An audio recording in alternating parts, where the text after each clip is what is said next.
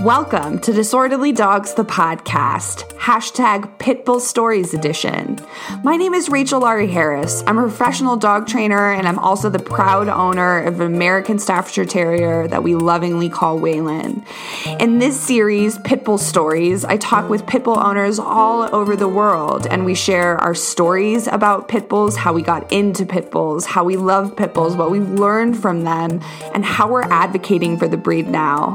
I'm really looking forward to sharing these stories, and if you'd like to be a part of this series, please follow us over on the Instagram at agoodfeeling_NCO. Send me a DM. I would love to chat and hear your pitbull story. Enjoy. All right, you guys, you know how much I love VetCS CBD products for my dogs. Great news, they make CBD products for humans.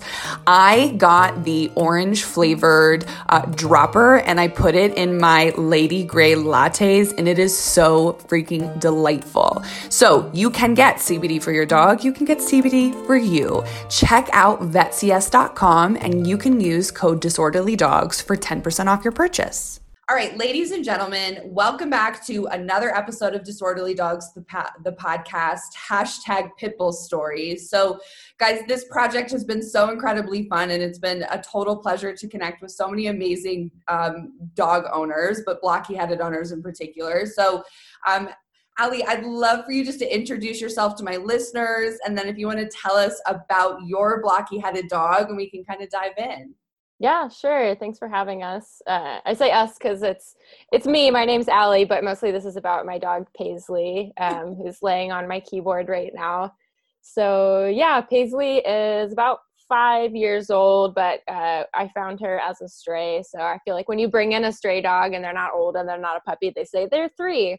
Yeah. So she's somewhere around 5. And yeah, she kind of just fell into my life, and it's been the most amazing thing that's ever happened to me. I volunteered at a dog rescue, and one day I had taken the day off just because anxiety and all that, and dogs are really good for helping anxiety. So I took the day off because I wanted to go hang out with some dogs, and I showed up in the morning and she had been dumped over the fence at the rescue overnight. And yeah, she's been my dog ever since, basically. I mean, there were some challenges partially related to finding bully-friendly housing and all that stuff.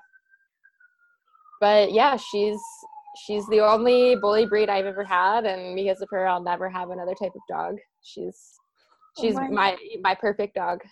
Right? Okay, so you met her the first day she was dropped at the shelter?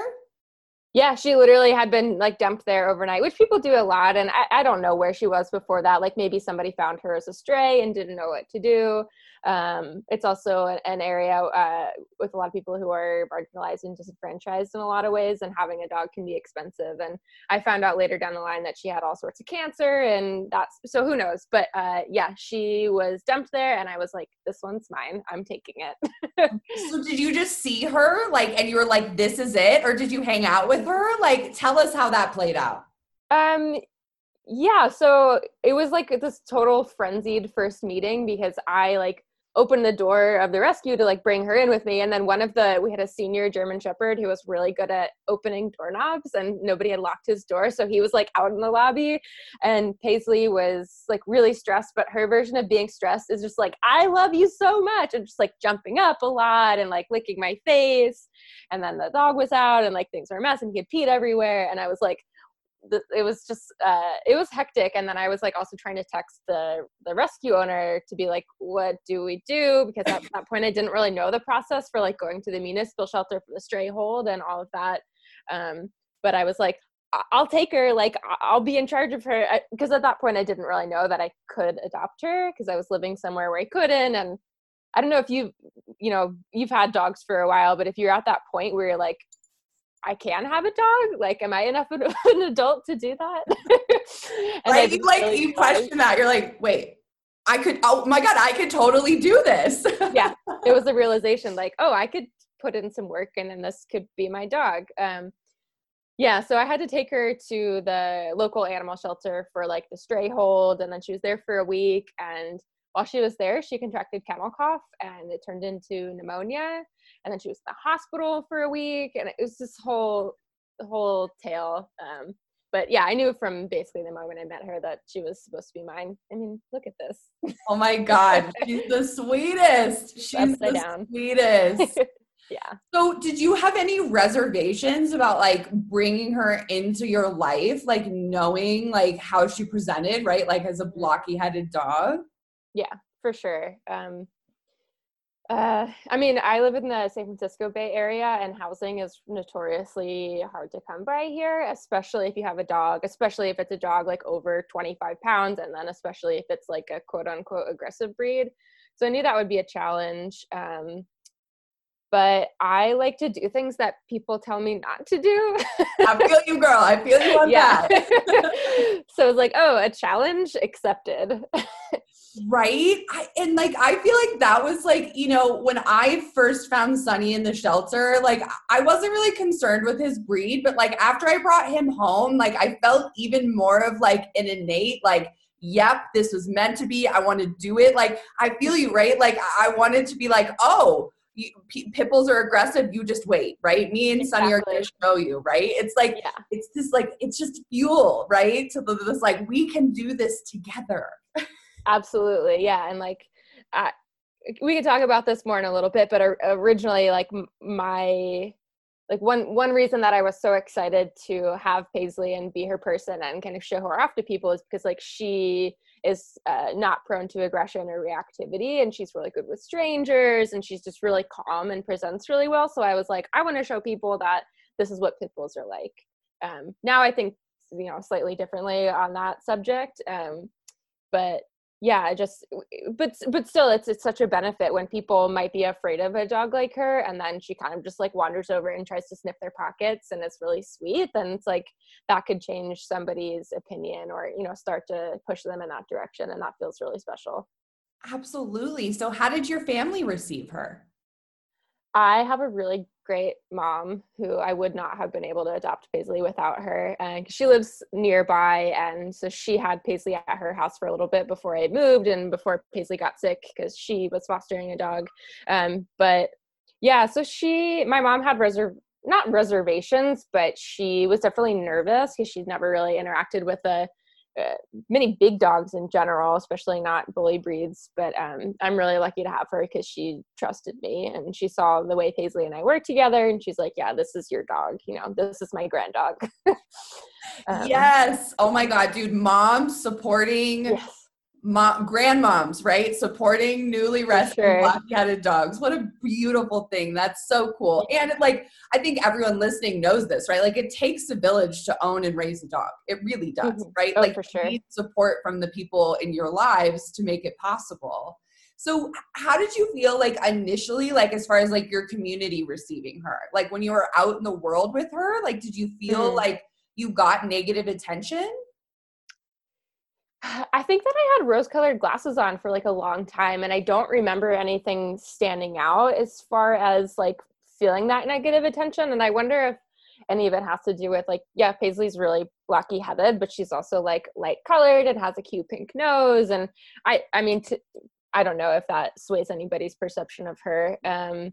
But I've definitely had people like cross the streets, and, you know, people pick up their little dogs and that sort of thing. But I think I am just kind of a fuck the haters type person. And like, if you don't want to have a conversation about it, then like, you know, you can leave. You're not worth my time. No, because it was like, everything is about Paisley now, and nobody else really matters.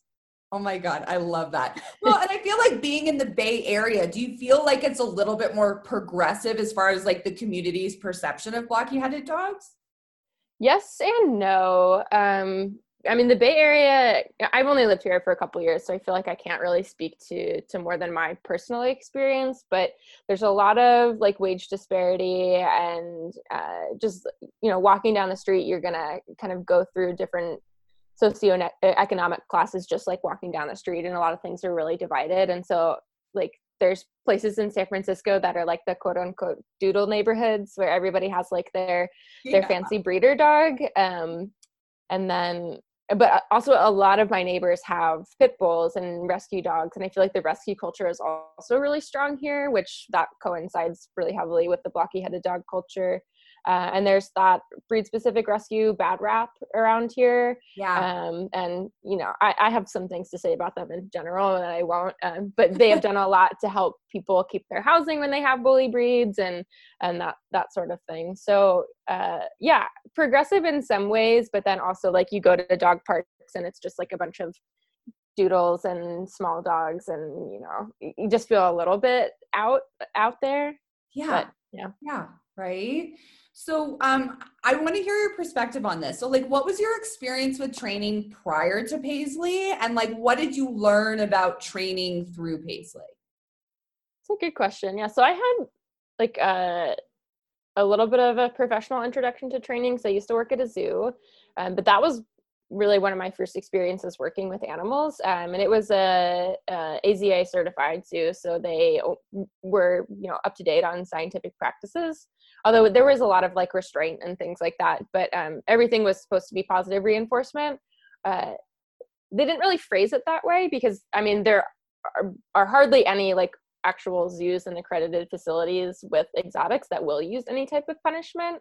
So I feel like with dogs, there's so much more of a juxtaposition of the different types of training. But like I read, they had me read Don't Shoot the Dog by Karen Pryor. So I guess that was a great way for me to start off, because it was like, this is the only thing you do, it wasn't like you can choose to punish or not. So that I feel really lucky to have had that start. And then with Paisley, putting a prong collar or, using any kind of punishment or even saying no to her, like really never really crossed my mind. And not that, I don't think that people that use those tools necessarily don't love their dogs. Like, in fact, I'm sure that they do love their dogs. There's just, the education aspect to it. But for her, I was like, hell no, I am not, like, this dog does not need that. And I will never do that to her. And I'm really lucky to have started off that way. Yeah, I'm super spoiled in that way too, right? That like my background really was rooted in positive reinforcement. Like I never, like it really wasn't like an option. I mean, it could have been, but I didn't make it one, right? I'm like, no, like this is my child. Like I would never, right? Like I would never do that. But punishment is so ingrained in our culture. I mean, even with actual, children, there's so much like, oh, they have to learn what's wrong before they can learn what's right, and that sort of thing. But yeah, and especially with a blocky-headed dog, like the last thing the world needs to see is another pit bull with a prong collar on. It just doesn't look pleasant. It looks like they're super strong, or like they need, prongs poking into their necks to control them, which they obviously they don't. Yeah. And I think we run the risk of further perpetuating the already ingrained stigmas around our blocky Absolutely. dogs, right? Because then people believe like, oh yeah, those pit bulls, you got to use those tools or you can't control them, right? For and sure. that's such a fallacy. And I love that you bring this up. So those of you listening can't see, but I am wearing my Wolf Culture No Breed Needs a Heavier Hand shirt right now. And it's so applicable, right, to blocky-headed dogs because they fall victim to so much punitive training just based on their look. So I love hearing your perspective on this, right? That like it was never like that, right? It was always like, oh no, positive reinforcement, least intrusive, minimally aversive all the way. Mm-hmm. Yeah, for sure. I'm friends with this dog trainer on Facebook. I say that in quotes because she has no credentials. She's been doing this shit for like 30 years and she's just straight up abusive, but she has a huge following around here. And I stayed friends with her on Facebook just because I want to watch the train crash basically, but she'll post all these things about like her new pit bull clients and about how these breeds have such strong drives and they're so prey focused and you have to, really get through to them with harsh corrections. And that's so fucking untrue. Yeah. I think if you can safely make kind of any generalization, which I mean, you can't, but I find them to be really sensitive in a lot of ways. And that just seems so off to me. Yeah, no, I absolutely agree. And I think that they deserve to be treated as the emotional complex individuals that they are, right? Like it's not about like, oh, they're a blocky-headed dog and we have to do X, Y, or Z. And like, for those of you listening, like a huge motivator for me in starting this series was like this very thing, right? Like seeing owners of dogs who have blocky heads, they're quote unquote pit bulls. Maybe they are like American Staffordshire Terriers, American Pit Bull Terriers, but they think that they have to do more with their dogs. They have to punish their dog more because the community is watching. And I just want to empower you all to know, right, that like, that's not the truth. It's not about that, right? It's about you and your individual dog's journey. So I think that I'd love to hear your perspective on like our blocky-headed dogs being breed ambassadors, right? Like, how do you feel about that? Yeah, if you talked to me like 6 months or a year ago, my answer would have been really different because I got really lucky with Paisley and that we haven't had to work through any major behavioral issues. I've never had people like accuse me of her being aggressive or anything like that. So I would have been like in the camp like land seal, velvet hippo thing, which like honestly makes me cringe a little bit now because I mean, like you can see Paisley right now, like she's flapped over on her back and like her lips are hanging open and she like totally looks like a beached whale and she's super sweet and like, you know, but I don't think any dog has to be like that, and certainly not a whole category of dogs that isn't even one breed. But I would have been the type of person that was like, these dogs are squishy and perfect and cuddly and, you know, just so sweet, and they're the world's best dogs. And some of that is true for some of them, but I don't think either polarization of like these dogs are harmless nanny dogs or these dogs are, you know, vicious fighters. I don't think either of those are helpful because like you were saying, it's about the individual. Yeah. And if you have a dog that is reactive or has any other number of behavioral issues, that doesn't mean that they like were not raised right, which that's one thing that makes me cringe a lot now too. And people say that with good intentions for sure. Like if people meet Paisley and they're like, oh, you know, it's all in how they're raised. It's like, I didn't raise her. I have no idea who raised her. And like, that's hurtful to somebody that it has a dog that maybe have those issues for any number of reasons, and to feel like it's their fault because they weren't raised right. Yeah, right. And I think that that's a really common thing, like thrown around, and like the pit bulls are like mushy, lovable animals. And like they are in so many ways, but also I think that that runs the risk of shaming people who own pit bull type dogs who are not that. You know what I mean? Who are not like just lovable, squishy, and great with everyone and everything. And I completely agree, right? I think that expecting all of us to make our quote unquote make our blocky headed dogs breed ambassadors, I think that that propels like more falsities around our breeds, right? Like your blocky headed dog doesn't have to be a breed ambassador. But that doesn't mean that you can't love them and lead by example in your own way by meeting their individual needs and keeping them safe. Exactly. I think that's the breed ambassador part that we should be striving for, is how we treat them. Like I'm thinking about Waylon and how my perception of him is so different from my perception of Paisley, because he seems, I mean, first of all, he seems way more like athletic and energetic, and you've had to work on a lot of things with him from what I can tell. And Paisley is like extremely different from that, from what I can tell too. And, you know, why is that? I mean, I think they're similar. I assume Paisley has some MAM staff in her, but I don't really know where I'm going with that, except there's such a spectrum and so many different things that influence behavior, and behavior itself is fluid too. So there's really no way we can make those generalizations. Yeah, no, and you're absolutely right. And like your individual experience with Paisley and my individual experience with Waylon and all the blocky-headed dogs that came before him is so different. It's all individual, right? And like, you know, AM staffs have like a general temperament, right? Like we have to do that. We have to do generalizations. But, you know, in my experience, Waylon is a purebred American Staffordshire Terrier, has been much more of a handful, and as far as like the keeping him reined in when I need to and training and stuff like that, than like, you know, I think about Sunny, who was a pit bull, right? Like I'm comfortable with that label. I know a lot of people aren't, but he was a mixed breed dog and he presented as blocky headed, and he was really freaking easy in a lot of ways. You know what I mean? Like he never presented the same challenges as Waylon. So I think that it really speaks to, again, what we're circling back to is that they're all freaking individuals, right? Like, but I think as a community, I think we can support each other and help us all recognize that, like, okay, I have a blocky-headed dog that loves dogs. You have a blocky-headed dog who well, I know Paisley is really good with dogs in general, right? But tolerant, yeah. Maybe those of you listening have a blocky-headed dog that isn't good with other dogs. That is still okay.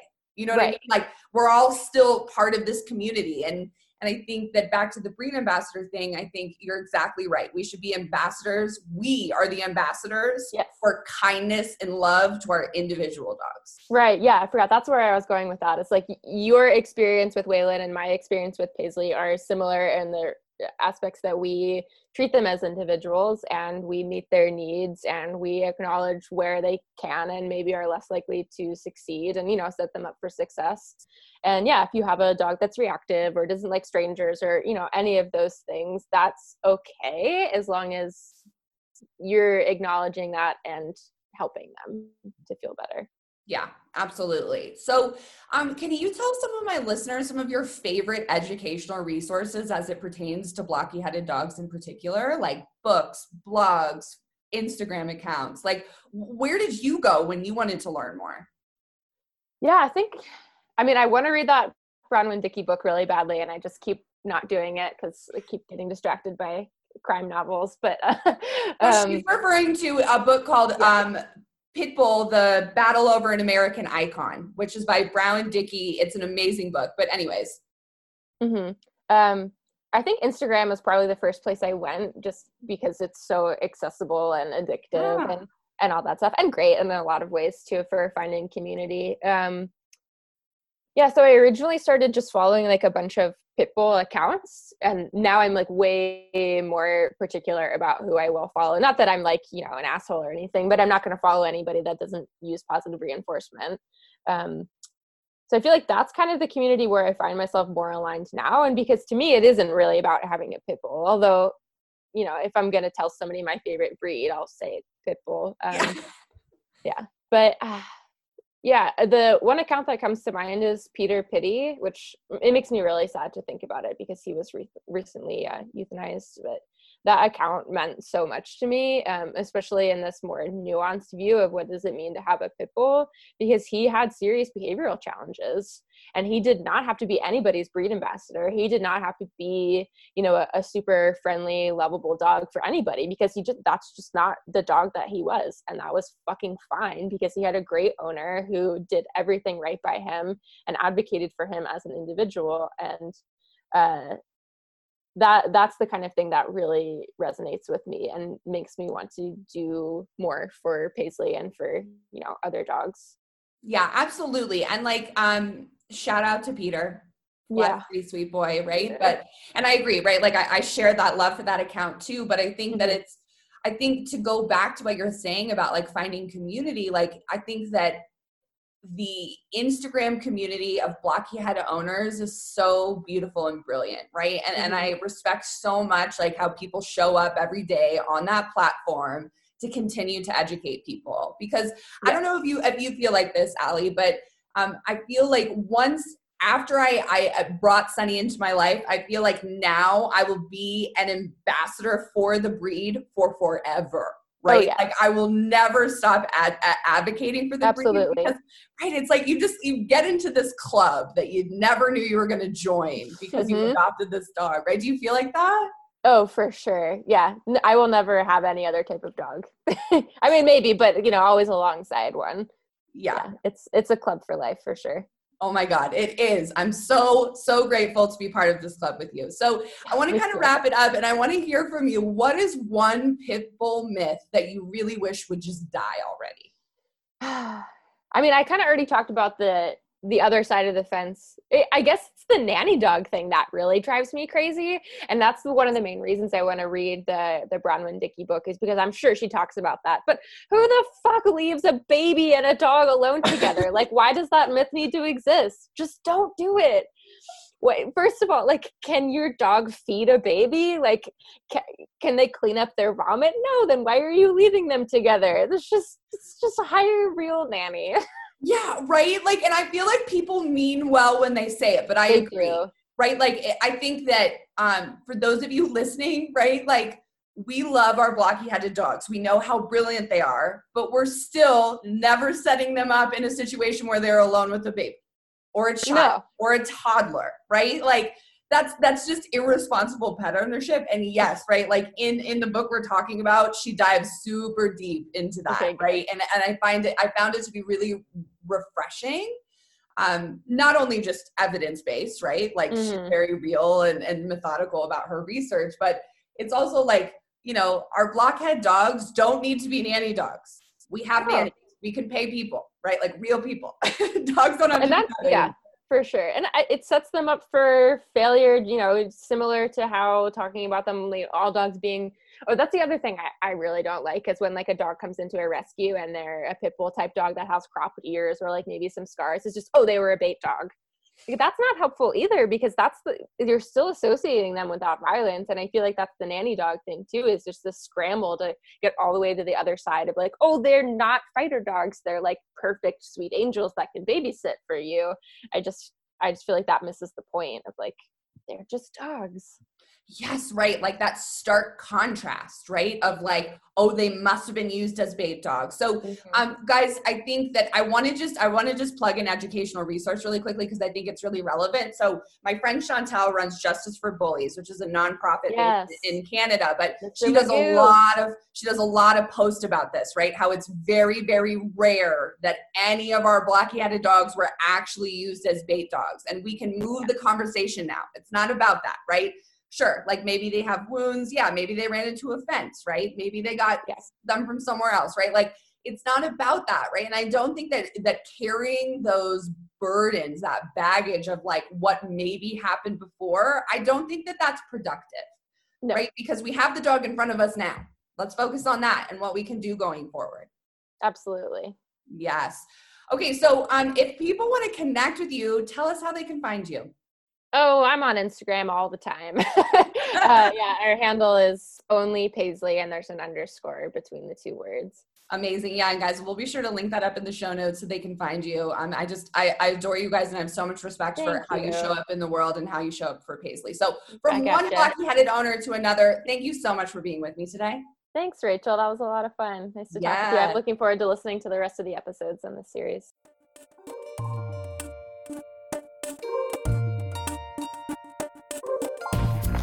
Thanks for tuning in. I hope you enjoyed the show. If you'd like to learn more about us, please check us out on Instagram at agoodfeeling_NCO. You can also find us on Facebook at A Good Feeling Dog Training, as well as our website, agfdogtraining.com.